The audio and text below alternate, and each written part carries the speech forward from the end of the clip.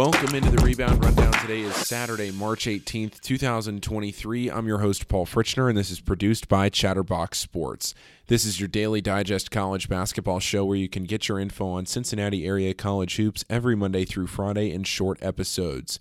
Well, how about day 2 of the NCAA Tournament? It absolutely delivered in a massive way. Both local teams, Xavier and Kentucky, advanced to Sunday. Xavier trailed by as many as 13 in the second half and came all the way back to win. Kentucky held Providence to the Friars' lowest point total of the season at just 53, and the Wildcats won by 8. More condensed episode today. I mostly just want to get out this interview with Adam Baum from the Cincinnati Enquirer, where we talk all about the Xavier game. But before I get to Adam, though, let's run through what we saw today. And it was headlined by 16-seed Fairleigh Dickinson's upset over number 1 seed Purdue. It was only the second time a 16-seed had ever beaten a 1. FDU shouldn't have even been in the tournament. Merrimack won the NEC, but Merrimack wasn't eligible because they're still in their transition phase to D1. I was in Greensboro Coliseum for the Providence-Kentucky game while the FDU upset was happening, and FDU chants broke out across the arena when they'd show the game on the Jumbotron. It was a crazy scene. One of, if not the greatest upsets in the history of the sport. The Big East went 4-1 yesterday, with the only loss being Providence. Pitt held Iowa State to just 41 points as the 11-seeded Panthers advanced to play Xavier. And late in the night, 2 games that came right down to the closing seconds. TCU beat Arizona State by 2, and Florida Atlantic converted a layup before the buzzer to beat Memphis by 1. Now, let's hear from Adam Baum about Xavier's 72-67 win over Kennesaw State. Joined now by Adam Baum of the Cincinnati Enquirer. And Adam, Xavier trailed by as many as 13 in this game, and they looked dead with about 10 minutes left. Kennesaw State had all the energy. They had the fans. They had the momentum. They had the shot making. They had everything. But in the last 10 minutes of the game, Xavier was able to buckle down, get the stops, but also score when they needed to score, not just get the stops. What a game, but Xavier's moving on. Doesn't matter how, the Musketeers are moving on. Yeah, I mean, it looked really dire. The situation was bleak. And really it started with one stop. From 9:57 to 3:46 on the game clock, Kennesaw State did not score.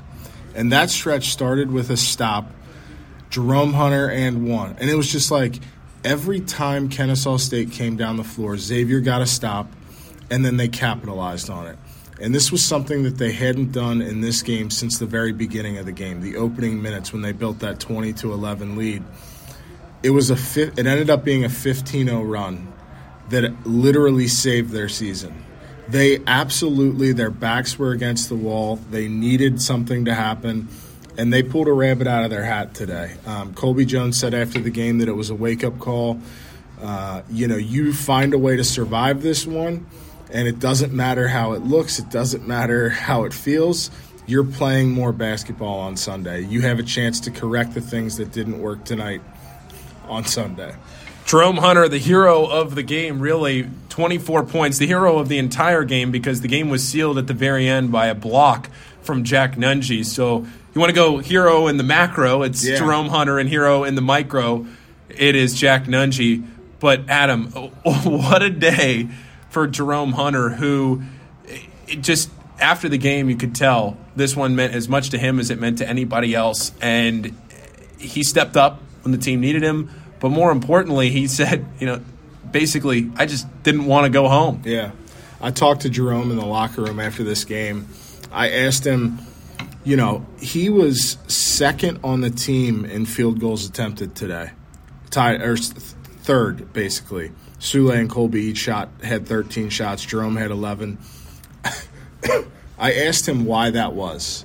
He said that Sean Miller told him before the game that he thought, based on what Kennesaw State does defensively, he thought that the middle of the floor would be there and Jerome would be able to take advantage of it. That's exactly what happened. Watching that game today, Jerome got the ball so many times in the middle of the floor, back to the basket, facing the basket, and he found a way to finish or he found a way to get fouled. He drew 7 fouls today, went to the line, and made all 8 of his free throws on a night when Xavier was only 22 of 30 at the foul line. Jerome Hunter just saved his best game in a Xavier uniform for his first ever NCAA tournament game, and Xavier would be going home right now if it weren't for Jerome Hunter. Xavier was up 68-67 with just about 18 seconds left on the clock, maybe about 12 seconds. Either way, less than 20 seconds left on the clock. Kennesaw State had the basketball. The shot clock was off. The Owls call a timeout, and the whole season comes down to a defensive stop. We've talked so much about how the defense has been the issue for Xavier this year. And in the very end, it was the defense that saved the game, that kept the season alive for Xavier. A game-winning block for Jack Nunge, similar to the game-winning basket that he had last year in the NIT to win the title. Yeah. Comes up with the game-winning block today. Just how big is that, do you think, for the confidence of this team, that they know that when they needed a stop, they went out and got one against a team that had really been able to score at different points in the game? I don't think the defense was necessarily the issue today. I think the offense was the issue. But there were different stretches where Kennesaw State got buckets fairly easily. But Xavier was still able to buckle down and get a stop. And what have we said about Jack recently, particularly in that Creighton game at Madison Square Garden? His ability to protect the rim, alter shots. That's exactly what he did. There was another block that he had earlier during that 15-0 run that led to Xavier scoring points. So I asked Sean after the game, your back is against the wall, your season's on the line, and one of your guys steps up and makes a play. And he basically said, that's what you love to see. You want to see your guys embrace the moment, make big plays that ultimately decide the outcome. Jack Nunge certainly did that tonight. So now Xavier advances, the 3-seed Xavier winning 72-67 over Kennesaw State. They will now play against the winner of Iowa State and Pitt. That game is going on right now as we record this. It's just about to go to halftime. One more thing on the Xavier front here, Adam. Xavier only made 2 threes today, and for a team that came into the game shooting the third best percentage in the entire country, to be able to win a game where you only make 2 threes, 1 in each half, it's massive. Yeah, and Sule actually, he had about 2 threes that were literally looked like they were all the way in and they hopped back out. But to your point, Sule hit one in the very beginning of the game. They did not hit their second three-pointer until Adam Kunkel hit that one at the very end of the game. And you want to talk about heroes today. Jerome gets the primary hero distinction. Jerome's 1A, Jack Nunge's 1B, Adam Kunkel is 1C. That three-pointer gave Xavier a 67-65 lead in the closing minutes. They were down 65-64 when he hit that shot. That was actually a set play to get Jack the ball inside. Jack felt the heat from Kennesaw State, threw it back out to Kunkel, and he stepped into it. And that's to me, I think that might be the most impressive thing from the day for me, is that you've built this reputation for your high-powered offense, your three-point shooting, and you win an NCAA tournament game when you can't hit the broadside of a barn from 3. So, you have to think, if you're a betting man, the shots will be better on Sunday, I would think.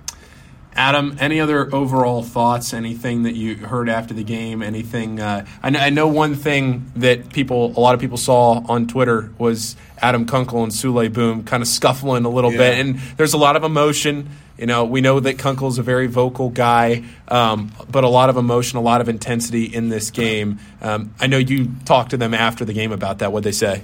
When I walked into the locker room, I went right to Sule. Him and Kunkel were sitting practically next to each other. They were both watching the incident on their cell phones, laughing to each other. So I immediately knew that everything was okay. And basically, Sule said it was a miscommunication in transition. He said one thing, Adam Kunkel either said or heard another thing, and Kunkel leaned over and he's like, that's just passion, man. We both care about this. We both want to win. It would be an issue if you didn't see that kind of emotion in a moment like that. So I think it's much ado about nothing. If you've ever played sports in your life, you get mad at your teammates sometimes. So they see everything seemed okay after the game. Adam, thanks for taking a few minutes here today. I know you got a lot going on. If you're listening to this and you want to read more, Adam's, of course, got you covered all weekend long with the Cincinnati Enquirer. Thanks for everything, Adam, and let's maybe talk again on Sunday. I would love that, Paul. The game time for the Xavier Pitt game was released late last night. It'll be at 12:10 Eastern Time on CBS, the first game of the day on Sunday. Today, at least as it relates to the show, Penn State and Texas is the game to keep an eye on because if Xavier wins, they would play the winner of that game. The Nittany Lions and the Longhorns tip off at 7:45 on CBS. Houston and Auburn play at 7:10, and the health of Marcus Sasser and Jamal Shedd is something to keep an eye on there. Elsewhere around the rest of the country, Northwestern and UCLA play at 8:40. Maryland and Alabama play at 9:40. Upstart Princeton and Missouri, they play at 6:10. I'm going in reverse order now. I don't know why I'm doing this, but I am. Duke and Tennessee, they play at 2:40. And Furman and San Diego State, they are at 12:10. In the NIT, Cincinnati is at Hofstra at 2 o'clock. Stoob Stats. It is that time of the show.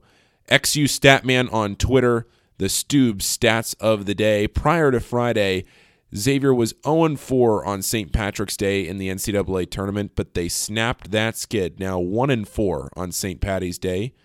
They'll be playing Pitt for the third time in the last 15 years, all three of which will have been in the tournament. Xavier lost to Pitt in 2009, but beat the Panthers in 2010. The all-time series between the teams is tied 3-3. Paul's pick of the day, presented by BetFred Sportsbook, started hot in the NCAA tournament, but has now lost 2 straight after Drake failed to cover against Miami. Today, I'll take the Penn State and Texas over at 139.5. That'll do it for today's Rebound Rundown. Again, I'm not planning on doing a Sunday show, so I will be back with you on Monday. Enjoy the rest of your weekend, and I'll talk to you later.